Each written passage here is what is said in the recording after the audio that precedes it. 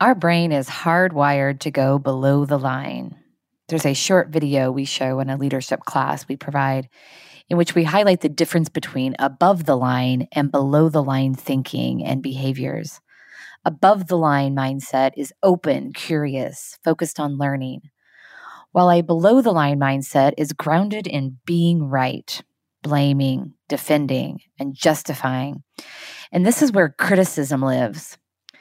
We are hardwired to go below the line, but don't have to respond to below the line thinking or allow ourselves to stay there. The key is to recognize it and understand why we criticize. Criticism is self-preservation. It's an easy form of ego defense.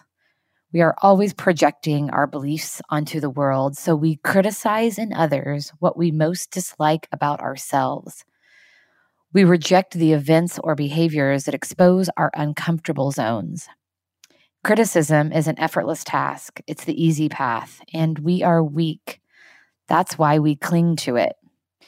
And we fool ourselves into thinking that our criticism will somehow influence others when it does the opposite. It shuts down conversation and isolates us from others. In the classic, How to Win Friends and Influence People, Dale Carnegie says, we are self-preserving creatures who are instinctively compelled to defend, deflect, and deny all threats to our well-being, not the least of which are threats to our pride. When we attempt to use criticism to win an argument, to make a point, or to incite change, we're taking 2 steps backward. People can be led to change as horses can be led to water, but deprecation will rarely inspire the results you are aiming for. Change by force of words is called coercion. There's a reason it's a crime. And while it might not be illegal between 2 coworkers, colleagues, or friends, we do just as well to avoid any sentiment of it. The simplest way is to focus on improving yourself instead of others. Perhaps there is no more memorable example than the prolific British writer G.K. Chesterton's reply to an invitation by the Times to write an essay on the subject, What's Wrong with the World? Chesterton's response, I am. So the next time you find yourself criticizing, as we all do, remember, we're hardwired to go below the line.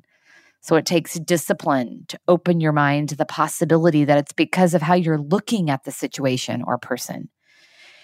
And we teach the things we most need to learn, as I find myself continually judging and criticizing.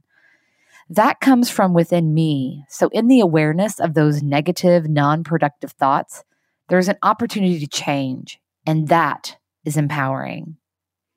Until tomorrow, be well and take care of yourself and each other.